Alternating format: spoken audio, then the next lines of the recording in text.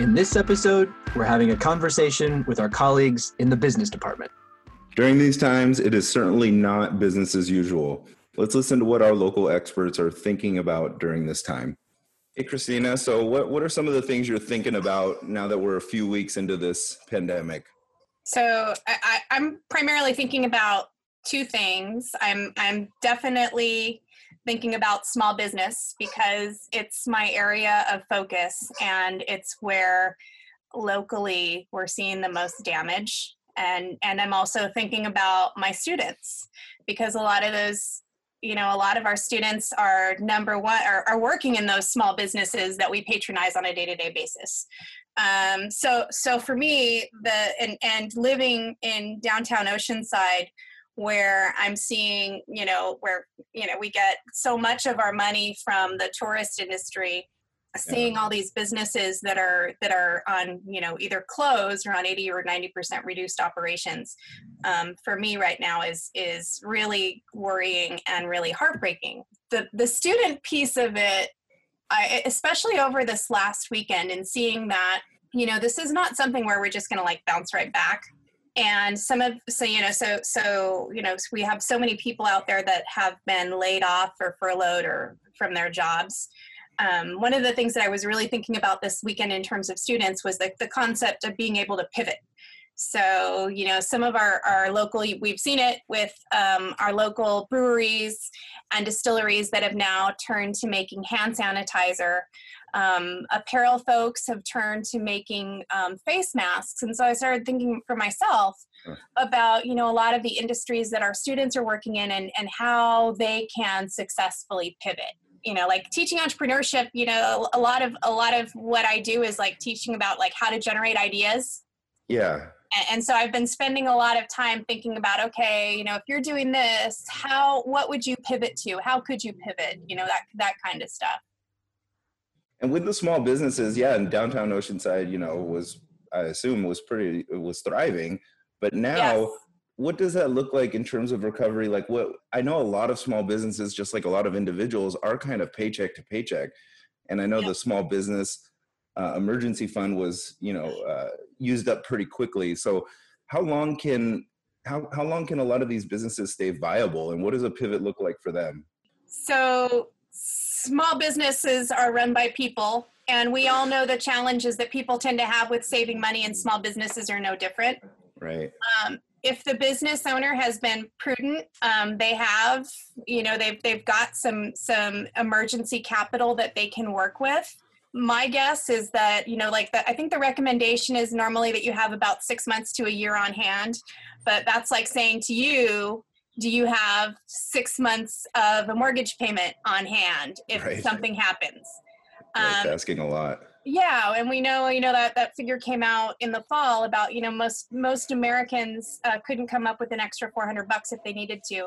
And a lot of times small businesses, and most small businesses a lot of times are the same way theoretically or in concept. So, I think that if this thing goes on much past, at least with all of these businesses closed, or in seriously reduced operations, if it goes on much past, where are we? We're in mid-April. If it goes on probably past mid-May, then we're going to see a lot of small businesses that don't come back. As it stands now, when they do come back, they're going to have to fundamentally change their business models. If we're going to have to allow for social distancing. And, you look at some of our businesses or some of the cities in North County, and so much of what we do is dependent on tourism. I know in Oceanside, it's a $382 million a year industry. And right now the city of Oceanside is losing, I think it's $8 million a month, because the hotels are closed, the harbor's closed, everything is, everything is basically either closed or on, 80 to 90% reduced operations right now. So it's the situation is dire. Yeah, I heard over the weekend that, and this could have been announced sooner, that Comic-Con has been canceled for the summer. Yep. And part of the commentary was, not only is that devastating for our local tourist economy, but there's some some small businesses that is their sort of annual Rely on it. Yeah. And like the music industry, right? They've pivoted in the digital era where they don't really rely too much on album sales. It's these festivals and concerts and live experiences, and we see those are totally gone or done online now in a free or very cheap capacity. Movie theaters, same thing. We see a lot of different industries affected by this. Yeah, and that's something where, you know, in looking at how we're all going to function in the future, you know, that's something that is going to change. You know, I like, you know, your yoga studio that maybe used to have occupancy for 18 students in a class. Well, with social distancing, that's going to go down to probably 9. You know, and Nice. so then what does the studio owner do? Do I charge more per session? Do I increase my membership? Do I add additional services? Like how do I make that work? And so that's going to be those are going to be some of the big challenges that, you know, people are going to be facing. I think the economy is going to be quite different for quite some time. The IMF just came out with some news that they're predicting a 3% contraction in 2020. And if you look back when we had the housing crisis in 08 and into 09, that was a 0.01 contraction. So going from 0.1 to 3% is significant. Yeah. And so even is that nationally or globally? That's global. That's global. Yeah. Oh, wow. Yeah. So even if at the end of Q2, June, people start going back to work, there's still going to be major drops in consumer demand going through the rest of the year. So to Christina's point, we don't know. There's some businesses that aren't going to come back. I mean, you know, certainly tourism, retail, travel, restaurants, transportation, service sectors are all going to be hit. So, but that being said, there are other ones that are blossoming too. And, you know, and until we get herd immunity, which sounds kind of dire, you know, but 70% of the population needs to have immunity really, either through vaccines or through just being exposed, until we kind of get back to normal. Until then, it's still going to be social distancing. There's going to be a lot of shelter in place, and businesses are going to have kind of a tweaked limp along model. And, you know, right now, I think to Christina's point, like cash management is really the biggest issue. So if they're cash strapped, those are the ones that are going to fall first. It's like Warren Buffett has this great saying, you know, you don't know who's swimming naked until the tide goes out. And, and, you know, right now, cash management is going to be huge. They manage their supply chain because those suppliers are also locked down. So it's going to be the deep pocket companies that are probably going to survive. And sadly, the small and medium-sized businesses, we're going to see a lot of attrition. Yeah, which is to say that there's a big contribution that we can all make in terms of our small and local businesses. And that's, you know, like, I know our first inclination when we want anything is to go straight to Amazon, but, even going to your local Walmart, you're putting money in the local tax base. Right. Amazon, who knows whose tax base you're putting money into. And not only that, you know, your small and local businesses, if you know that, you know, like I'll give you my hair lady as for an example, I know that I'm going to be getting my hair done for the rest of the year. So if I have the ability to pay in advance, you know, I'm going to make that offer to her to pay in advance. You know, if I know that, you know, right now I'm an essential employee, or I know that my job is secure because I'm in the public sector, and let's face it, everybody needs education, then, you know, I'm doing my Christmas shopping now. And I'm doing my Christmas shopping through buying gift cards at local restaurants. I'm buying online through local vendors. I am getting my vegetables through a CSA. And so, you know, there are things that we can be doing right now that, you know, can help all of those little guys out. Because those are the guys that are having the cash problems. It's not Walmart's going to be fine, Amazon's going to be fine, Disney's going to be fine. It's our neighbors that are going to have the problems. Mike, you want to jump in? Yeah, you know, it was interesting. There was a great article on CNBC this morning talking about how do you adjust to this new environment as an employee. And it brought up a couple of great points. The first is to recognize that, the skill set that you were using to support yourself before might not be as relevant going forward. And therefore, it's very important that you kind of think about, well, even though I may have been doing a certain thing to earn my living, are there some other skill sets that I either have or I can develop further to be able to adjust to what's in demand right now? And one of the key things that they talked about was how just what we're doing right now, instead of having this meeting at school, we're doing it through technology and, making sure that you have some technological skills to be able to survive in this environment is a really important thing. And the article went on to give some websites where they talk about basically, jobs that can be done, from a distance, like we're doing remote. And there's a couple of sites that are actually now specializing in that. And I can give you the websites for those later on, which I think is really important because, they might not be the most glamorous jobs, but hey, they're looking for people to work them right now. And with some of our students that may have been working at restaurants and bars and things like that, that there aren't that opportunity, it might be a place where they can, at least get some employment for the near term.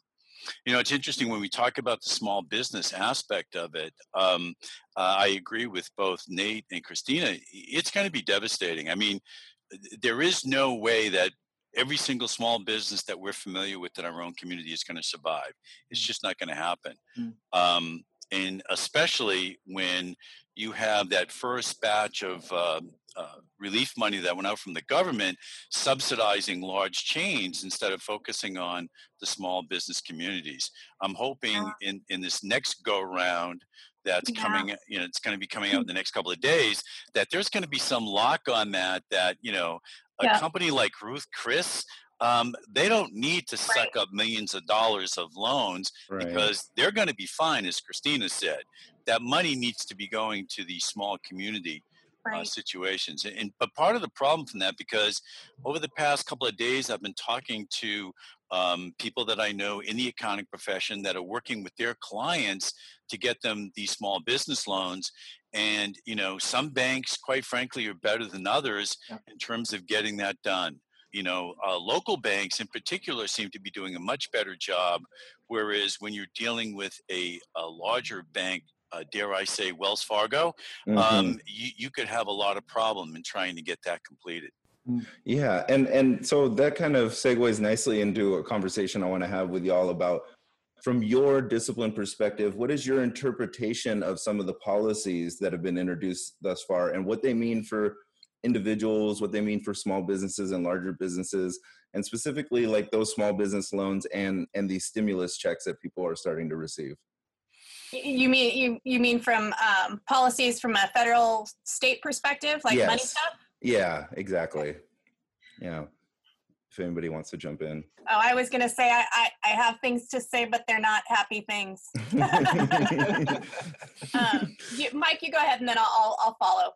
Well, again, going back to that point I just made, I mean, look, the idea of stimulus and making small business loans is great.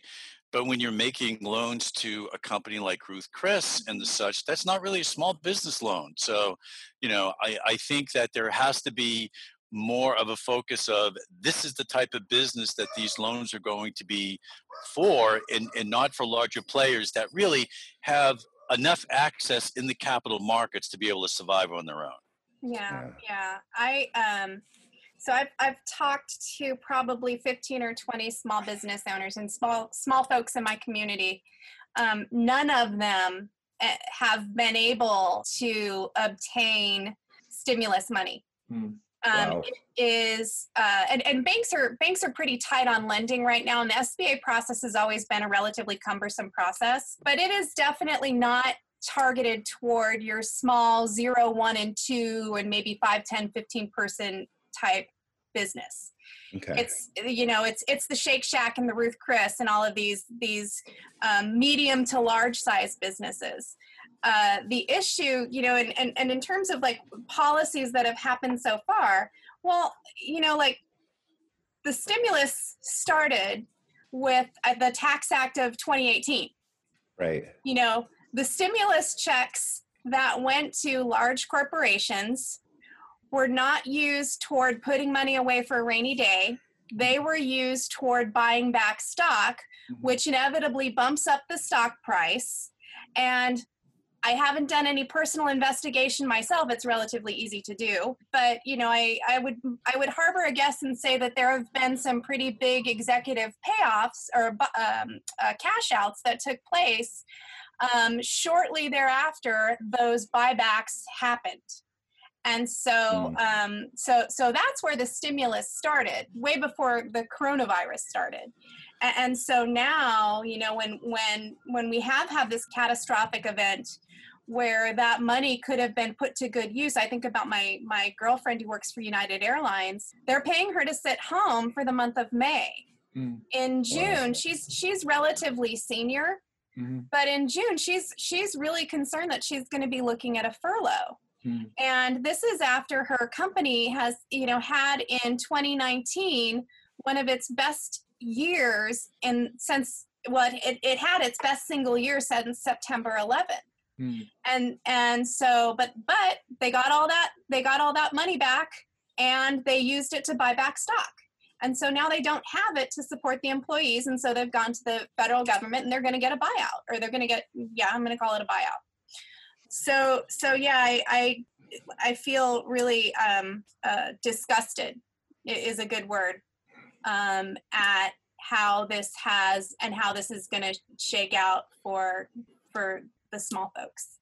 And sadly, it's similar to the TARP program that Obama did back in 08 and 09. That money was supposed to go and end up helping, final consumers with pocketbook issues, and there's no trickle down, right? The money goes in and it doesn't necessarily get back down to those who most need it. So it's, not to just bash on the Fed, but I just think it's a crude, broad tool that doesn't work well to, the shareholder focus for the businesses, and they're going to focus on their own. It's a crude tool that isn't designed to help those who need it most.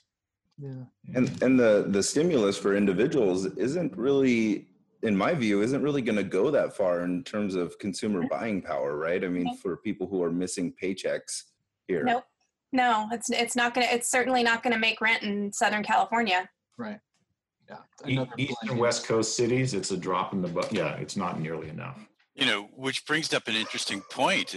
Is this situation there's already been a migration out of California anyway, but is this situation really going to increase the amount of people that are migrating out of the state because of the economics that are going to be, the everyday occurrence going forward? So I think that's really important because, I will say that I think, the governor of this state has tried to do a very good job about managing expectations and giving people a true idea of what's going on and trying his best, I think, really under the circumstances to make sure that we stay viable. But there is going to be this effect. And I think it's, when we talk to our students and we talk about job opportunities, are we going to now be couching that in terms of, well, this is a great field to go into if you want to work in another state other than California?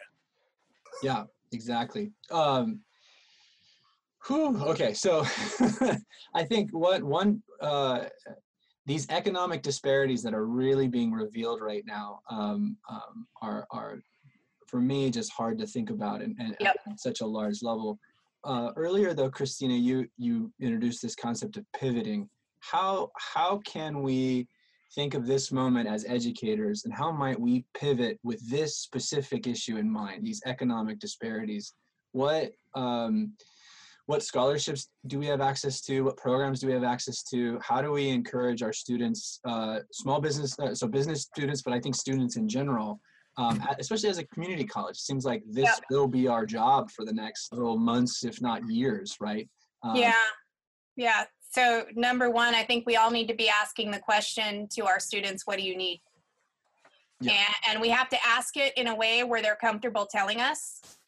If if you put it in a Canvas survey,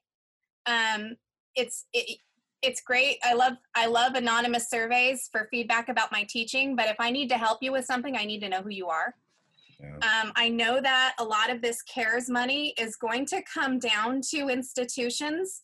So if somebody needs a laptop, it's quite likely that you as a faculty member or me as a faculty member can help to identify some resources that can get that student a laptop.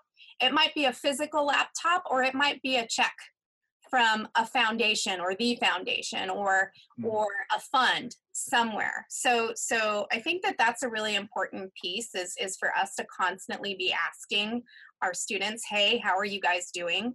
And communicating openness, you know, to try to solicit that information from a place of care. And I know it can be hard for students to view us as somebody who's approachable. So some of us might have to work harder at that than others. But that to me is really the first thing that we can do for them. The second thing that we can do for them, so I teach entrepreneurship, and my background is in investment management, or investment services. But, you know, one of the things that I do think about a lot is, okay, so from a business perspective, how can I help my students who maybe have been laid off, who maybe aren't getting a stimulus check for whatever reason? And a lot of our students aren't getting stimulus checks because they're dependent on somebody else's tax return. Right. But how do I help those individuals try to find a way to get some money coming in? And so I've really been thinking about, okay, so if I have a student who was, for example, who might have like a special skill, you know, maybe they're really good at math, or maybe they're a really good writer. Well, how do I help them find some resources to maybe do some tutoring? Sure. Maybe you are somebody who has, maybe it's not an academic skill, maybe it's a technical skill, maybe it's performance. You know, I think that we have to start thinking about encouraging them to think entrepreneurially. You know, if you're in the yoga program and you're doing, you know, and you have a flow that you do every morning, why not put that flow on Instagram or put that flow on Facebook and send a link out and say, hey, if you do this and you enjoy it, here's my GoFundMe. Maybe shoot me some money on a donation, or maybe send me a donation. Mm-hmm. So something like that. If a student, like, you know, say is working at the Y as a camp coordinator, and you're really good at instructing little kids on how to like do crafts, maybe make a couple of videos that show me as a mom who has no idea how to make crafts other than to do like little construction board rings. Maybe make a couple videos and say, you know, and put a link to a donation fund in there. Mm-hmm. Another thing is, you know, you can, if you're great at constructing something, put it together, take a picture of it and say, hey, if anybody, you know, this is what I just made. If you want to buy it, I'll sell it to you for $5 or $10. Mm-hmm. You know, like just those little things that might help, you know, that might help you start like a tiny little micro business that might help you get, you know, a few bucks here and there. I know that people are still looking for masks. Mm-hmm. Anybody that can put together a mask, you can easily sell them for $5, not a problem. And if you can make a good quality mask, you can probably sell it for 10 or 15. You know, the other opportunities out there right now, like I said, tutoring is big. People have their kids at home and they do not want to homeschool them. Mm-hmm. That's true. They are homeschool resistant. So if you're somebody that's got if you are somebody who's got some writing skills or some math skills or some social science skills, language skills, there's no reason why you can't get a free Zoom account and, you know, and set yourself up. There's lots of websites where you can list yourself as a tutor. You can list yourself as a freelancer. And so there's lots of opportunities that are out there. And I think as faculty, we have to start thinking about, okay, so I have Maria in my class, and Maria is writing a fantastic business plan. And I know that Maria's business plan is going to be one of the best business plans that I've ever read. Why can't I tell Maria to go list herself on Sama School or some other website and offer to write people's business plans? She can make a couple $1,000 for writing a really good plan for somebody. You know, and so it's just thinking about and in thinking about that in our individual disciplines, like how can I facilitate that process for my students that are sitting at home who are wondering, you know, whether or not they're gonna, you know, that they're gonna have something to eat next week. Yeah. The other piece of it is too is I think that they may not understand like what a crucible this event is going to be in their lives. I mean, this is the life changer. This is their Great Depression. This is their World War II, you know, and so that they're going to be graduating, they're going to be transferring and graduating at a time that they might have to think differently about their intended career path. I might have a student who has their heart set on on marketing. Okay, well, that's great. You can be a marketer, but you really need to think about marketing in the healthcare industry. I have a student who's maybe a really great writer. Okay, that's great that you want to be a writer, but you might have to think now about being a technical writer. You know, and so I think that there's going to be there's a lot of that thinking, you know, communicating to them about how we can get them to pivot. Yeah.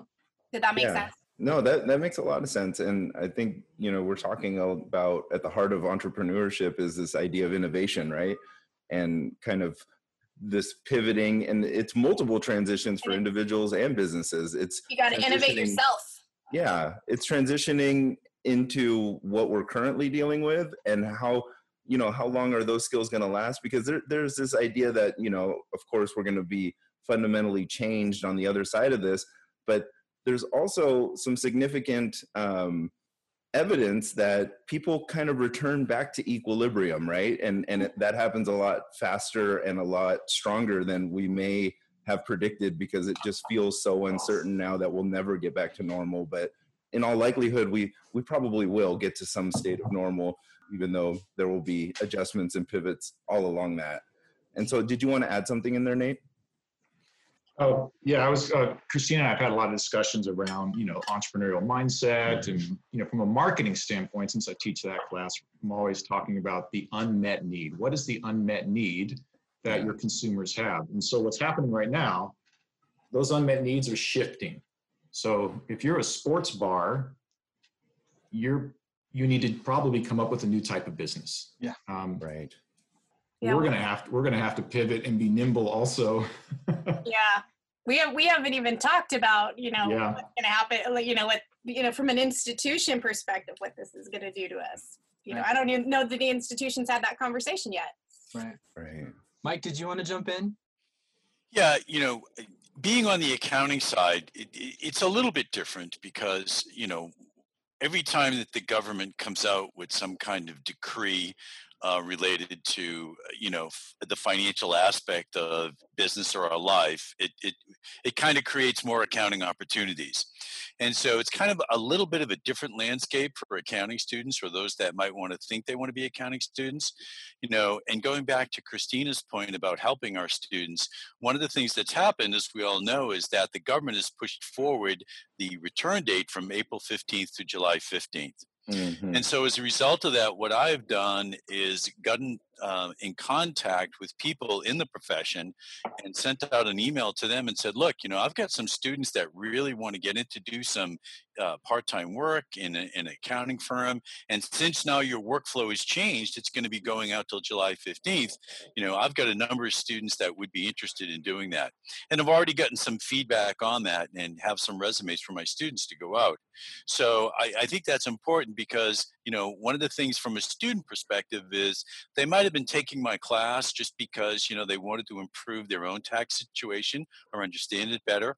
But now in a situation where the job situation is changing, now it becomes an opportunity for them to maybe explore it a little further, get a part-time job, and perhaps look at that as a career going forward. It's interesting. I had a conversation about 4 days ago with a representative from a company that does a lot of exam review, CPA review, CMA review, enrolled agent review. And they said that since this has started over the last 30, 45 days, they have their inquiries in terms of professional exam certification has gone up tremendously. So, when we talk about people thinking about pivoting, I think a lot of people are already thinking about that, going, okay, environment's going to be a little different. This is a possible opportunity that seems to have some legs going forward. Let me look into it and see if it's something for me. So, when we talk about innovation and we talk about resiliency, I think I go to Sean's point is that, people are pretty resilient. And I think our job is to kind of draw that out of our students and make them understand that, look, you can survive and you can do well. It may take that we have to look at some different paths in regards to that, but you can do it. And so I think, one of the main things we have to do is encourage them that there are pathways that are going to be open to them and guide them to the skill sets that they need to be successful in that direction. And Mike, what are the delays and the deadlines being pushed back in terms of like tax day and things like that? What kind of impact does that have? How do you think about that? Well, I think it's going to make firms be a lot busier than they normally would during this period of time. Because obviously many of their clients are going to take advantage of this because, especially, when Christina was talking about, well, I don't have the money to pay my rent. Well, you probably don't have the money to pay the taxes anyway, right? So you're going to push off filing that tax return as long as you can. And so the workflow gets extended.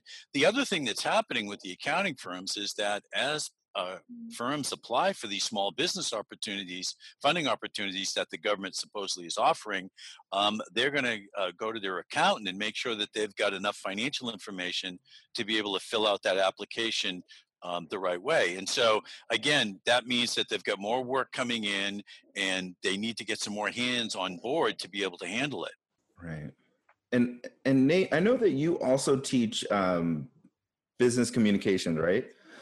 So what do you see in the shifts in terms of how business language and communication is being conducted in this remote setting? This is it right here. So we're on Zoom. Yeah, we're seeing a huge shift into virtual meetings. Nobody buys pants ever again. Nobody stand up ever. So I think that's going to be a huge. There's certainly a lot of people have ramped up on a huge learning curve. Like, wow, I need to get up to speed. We're doing it as educators. I need to learn how to teach online. I think everybody here already knows how to do that.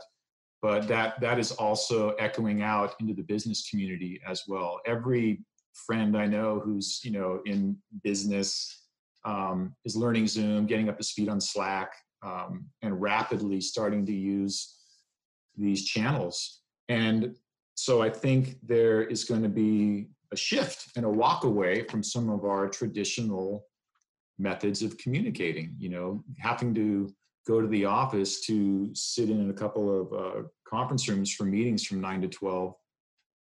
The employees realized we don't have to do that anymore. And the businesses have realized we don't have to do that anymore. We can be just as productive in this virtual setting. So there's going to be a bigger walk away, I think, from some of this physical stuff, and a need, because we are still, again, going to be social distancing probably through the balance of this year. Yeah. So you get enough months of that momentum of doing things in a different way, and it becomes the norm. So right. And yeah.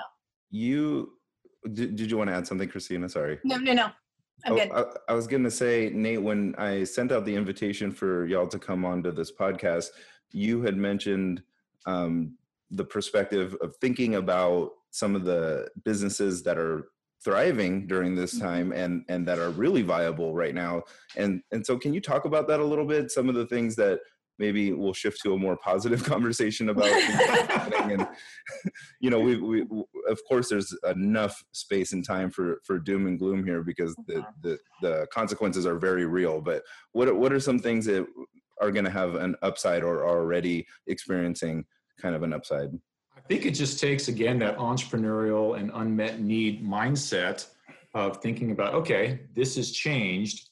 For example, there's going to be a high need for people to have some way to interact socially, but it's not going to be like it was. So how can we do that? I know that Home Depot's been super busy.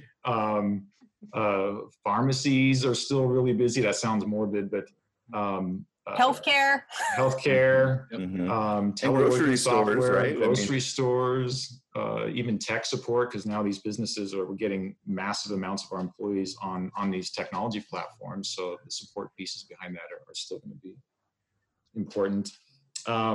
Mostly that was the intent of, I think we as educators have to be careful about being too negative and doom and gloom, because this is really systemic for our students. Like, they are just starting their careers, and to be told, and they haven't had much positive news already for the last several years about how to navigate their career in this new landscape. AI is coming, your job's outsourced, and now things have become even more prevalent. So I don't know, I'd let the other colleagues jump in, but there's always going to be an opportunity for a new business. It's just, to Christina's point earlier, I think it's going to be a lot more entrepreneurial, and it's going to take that kind of mindset for students to focus on what they can do, knowing that some tracks are going to be gone. Retail, large tracks of that are probably going to be gone. Yeah, I didn't mean to sound doom and gloom, because I think that there will be a lot of opportunity. I think that for a lot of people, this is an opportunity to, really take a look at what it is that you're doing and say, hey, I don't mean to be doom and gloom, because I think that there's a ton of opportunity that can come out of this. Tourism is going to come back in Southern California. The beaches aren't going anywhere. The mountains aren't going anywhere. We're still, we still are, if I'm going to be social distancing anywhere, I'd much rather be social distancing in Southern California and in San Diego and Oceanside specifically than just about anywhere on the planet. Right. And so it just means that you have to think differently. If you have your heart set on working in the tourism industry, or you have your heart set in working in an industry that you now realize is vulnerable, then you really do have to think about that idea of having stuff set aside for a rainy day, having a second skill that you can rely on. And I guarantee you that we all have something else that we can rely on, because we all I don't sit in my house all day long and, write lectures and grade stuff. I have talent, I've got skills. I'm sure I do. I just have to think about what those are. You just described my life, though. Yeah, I think I am doing those two things only. Yeah, but thinking about that then, but you're writing, and you're researching, and so somewhere, somehow in the world, there might be a need for somebody and you might enjoy that aspect of your job. You're podcasting. So we have, all of us have something that we can fall back on, and it just might need to be that it's not necessarily a fallback in the time of emergency, but it's something that I develop as I'm working in my career, so that if there does come a time when I need to fall back and use this secondary skill, either one, I'm able to do it rather seamlessly, or two, I've been doing it enough and squirreling up enough away that I have some extra savings that I can live on to ride something out. So it's just a matter of, thinking about how we can all do that. And how our students can do that. Yeah. Here's a positive example. I was racking my brain while Christina was talking. Like, say, here's what we know is happening. I'm glad you were listening to me. I was doing both. So a lot less people are driving, right? So, and that's going to continue for quite a while. That's not necessarily a bad thing. A lot less people are commuting to work. So I look at my own life. How is that impacting me? I'm hopping on my bike and riding my bike to the grocery store a lot more. Yeah. So here's an upside. Okay, maybe more people are riding their bicycles around and having to go to work less. Right.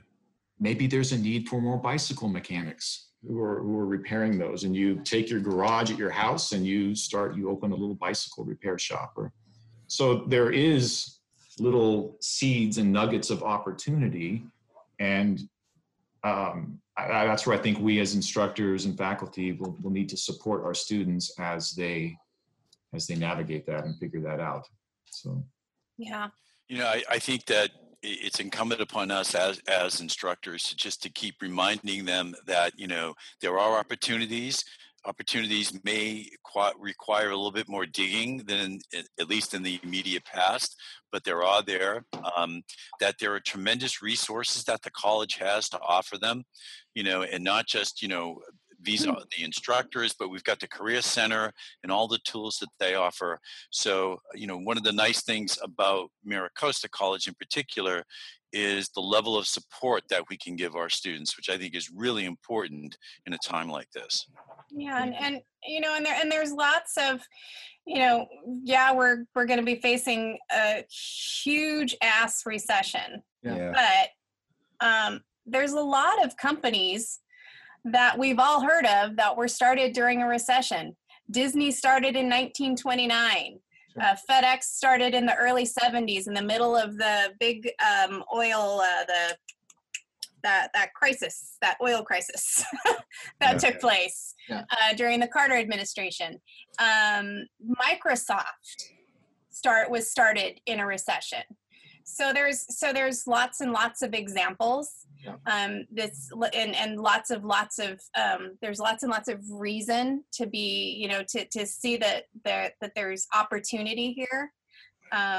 It's just about, having the time to think and have those conversations and reflect.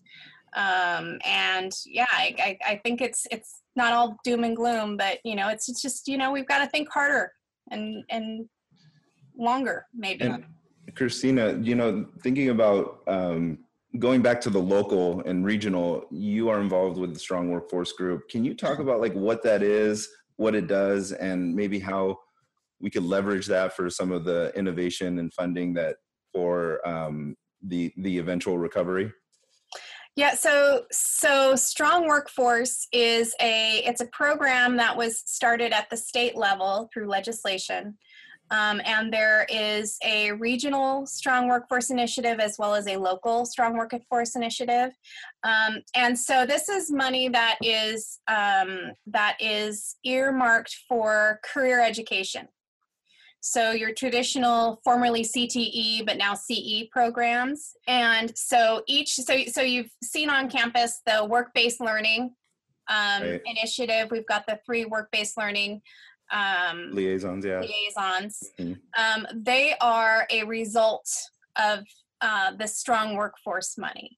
And so the idea behind Strong Workforce is to help to embed workplace skills, not only within career education, but across the campus as well, so that we can ensure that our students are being trained for jobs and careers where they're going to have opportunity and they're going to have employment opportunity. To Mike's point, California's seen a lot of people leaving the state and a lot of talented people leaving the state, and so there are pockets of opportunity for really good, high-paying jobs that don't necessarily require you to go all the way through to a bachelor's or a master's degree. Right. Some do, But the idea behind Strong Workforce is basically that regardless of your major, it's important to understand what jobs you can do as a result of getting a degree in that discipline, and then getting the skills or obtaining the skills within your education to be able to acquire that position. There's a really heavy focus. Like I said, the primary beneficiary is traditional career education, but there is a heavy focus on things like internships. Like I said, work-based learning. Entrepreneurship is pretty heavily called out within Strong Workforce. Some of the things that we've done on this campus with Strong Workforce funding, let me just kind of like rattle through. There's been a lot of Strong Workforce money that has gone toward developing OER. Right. There's been Strong Workforce money that has gone toward paying for students to get specific certifications in industries. So CSIT certifications, accounting and bookkeeping certifications, and basically all of that stuff is certifications is what helps make them employable and is what helps make them look attractive to a prospective employer. Another thing that we're doing with Strong Workforce funding is I just obtained funding for a series of workshops that now are really super timely. They're called Startup on a Shoestring. And it's, we've got one that's start your social media business on a shoestring. Start your, let's see, we had social media. I think I had CSIT in there. I had jewelry making. Food-based business, because we have lots of students across our campus who are phenomenal bakers, and they don't know that all they need to do in order to go down and sell at the farmer's market or to sell online is to go just it's very simple, just go get a cottage foods permit. And if they need money for ingredients or they need money for materials, we have this micro venture fund through the foundation that can front them some money in order to get that stuff started. Cool. And Nate, I see you raising cybersecurity in the chat in Zoom. Do you want to? Yes. This is a huge industry that there's a lot of players right here in Southern California. I've been working on a grant project with Rick Cassoni, and he's the cybersecurity guy on campus. But strong growth, and the Department of Defense is funding these small business innovation research SBIRs companies, and they're all receiving Department of Defense funding. So I guess another avenue to think about is the big, massive government employment sector is still there. Right. That's right. So as the business sectors, changes and modifies, the federal government and the next level of warfare, they say, is not going to be actual physical soldiers. It's going to be the cyber warfare. Yeah, and let me just circle back because I see Sean's lovely photo up there in a tip my hat to sociology, because you guys just created a certificate for social work, right? Yeah, that's correct. Yeah, I'm working on that right now through a grant. Yeah. Yeah, and we've got social entrepreneurship that's coming online in the fall. But there are, in any discipline, when we think about Strong Workforce, it's really about taking, if you're a traditional academic discipline, you're thinking about, okay, what are the career-based programs that align to my discipline? So sociology, for example, I could see like drug and alcohol counseling. There's a tremendous opportunity within the social discipline for a certificate as a drug and alcohol counselor. Yeah. In the English discipline or in the letters discipline, technical writing is huge. Scientific writing is huge. Library is huge within our local pharmaceutical companies. And so it's just a matter of, and a lot of times it's not really super sexy, but it does lead to a job and a career. Yep, content writing, content manager, a job and a career where you are going to be able to find a job, and and help to and hopefully the next time one of these things comes along, maybe you'll, I don't know, never mind, scratch all of what I just said. No. So, Good. I think I've started talking shit at the end of that. we talk shit on this podcast. So. Yeah, that's perfectly fine. Yeah. Welcome. Maybe by way of starting to wrap up, I'll make a couple quick connections. I'm really thinking about a short-term need on my behalf as an educator to think about transferable skills, specifically transferable skills that can be valued remotely in remote settings, right? But also long-term with this 3% contraction and the reality that what we are going to experience for the next 5 years is unprecedented for my generation, certainly. Then as we imagine not just what I can do in the classroom, but as a discipline at a community college, as we start to rethink our course outlines of records, the objectives for our classes, these transferable skills that we want to be promoting across disciplines, right? What I'm hearing all of us say should be technological skills, that we really should be emphasizing technological skills, specifically telecommunication. Accounting skills sound very transferable. So I'm interested, how can I, we support that kind of thinking, that analytical thinking, organization, thinking entrepreneurially is a skill that we want to support. But then also in terms of affective skills, resilience building, right? And long-term thinking, right? The what am I doing now that will benefit me way down the road? What can I be doing now to conserve resources way down the road? Can we go around? Is there more we want to add to that list or maybe refine as we're starting to wrap up this conversation? Mike, you want to start us off? Yeah, I would just add one thing that, we've already started doing on this campus and we're trying to expand it is the issue of financial literacy. Because I think that the more we bring financial literacy across the entire college curriculum, then when we talk about things like, building up a safe fund and things like that, it makes more sense to people. You tell them what it is, and then you show them how to do it. And we try to do that through some of the financial literacy working groups that, sessions that we have.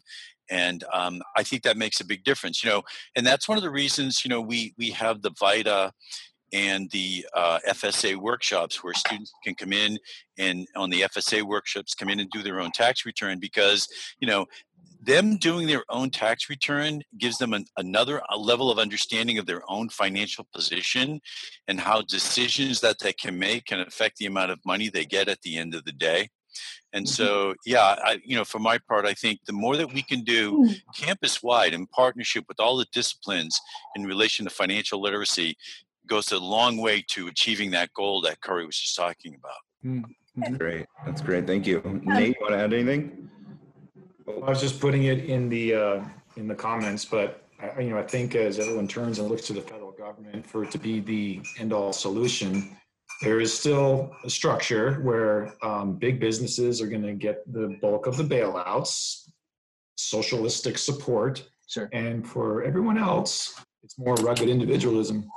Yeah. And so the more we can design our courses to support students, there's always opportunity. There's always opportunity, and so I remain excited and open to the change that's going to happen for everybody. So there's always good that comes out of radical change. Yeah. Right. And it's kind of this idea of socialism for the wealthy and capitalism for the rest of us. Yeah. I don't know if we want to put that might be an edit out. And Christina, did you want to? So I would say, Curry, I think your list is great. However, you cannot neglect the right brain.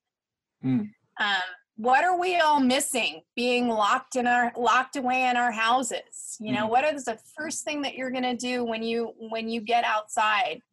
It's going to be to connect with people. It's going to be to go out. We're missing physical activity. We're missing doing things that that beyond the four walls that are keeping us in right now. That are closing in on us right now. Yes.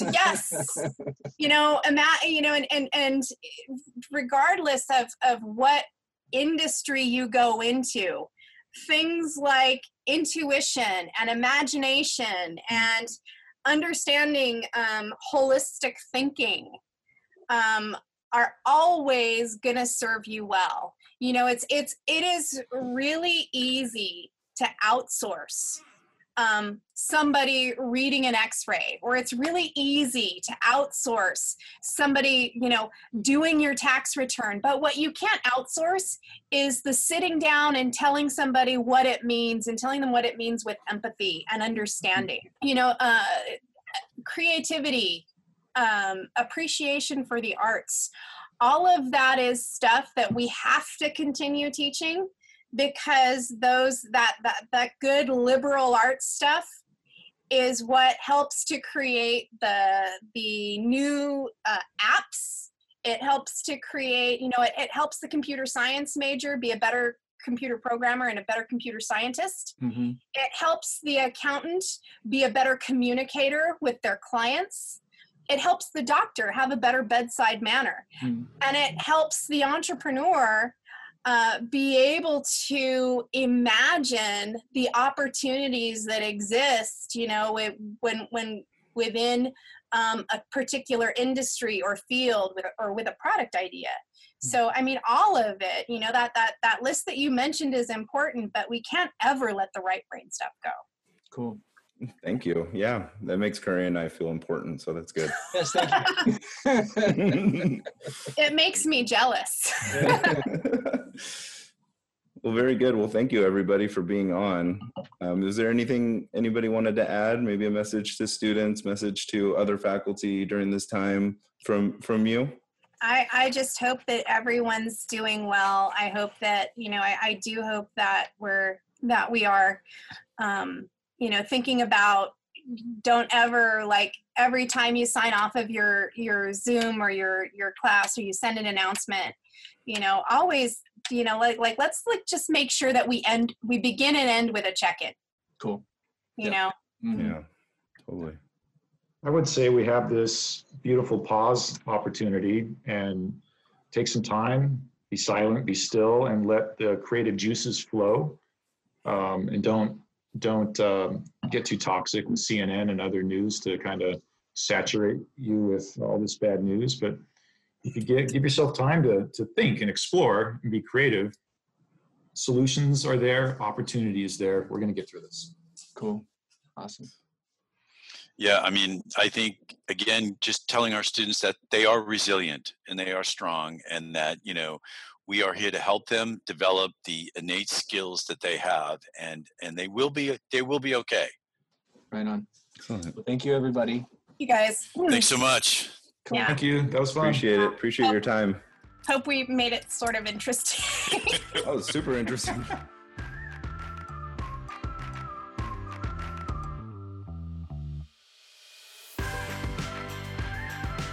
This episode was produced and engineered by Kelly Barnett. James Garcia created the show notes and manages our social media. Episodes of the Safe Topics podcast are now available on Apple Podcasts and Spotify. Please download and subscribe. Thank you for listening.